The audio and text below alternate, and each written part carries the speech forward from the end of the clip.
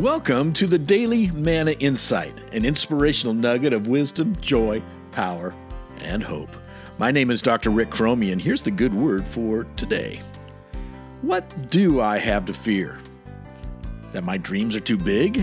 That my abilities are insufficient? That my resources too scant? That I'm not prepared enough? That I could fail? That I could be ridiculed? That there are too many obstacles?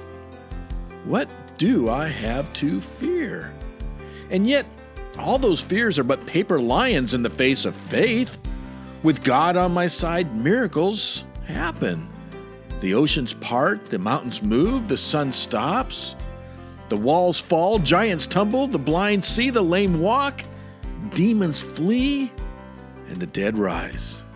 With God, nothing is impossible.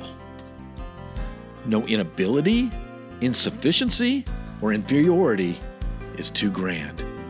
When God works, all you have to do is get out of the way and walk in faith. This has been the Daily Manna Insight. Thank you for listening, subscribing, and sharing. And never forget, God loves you like crazy, and He is working.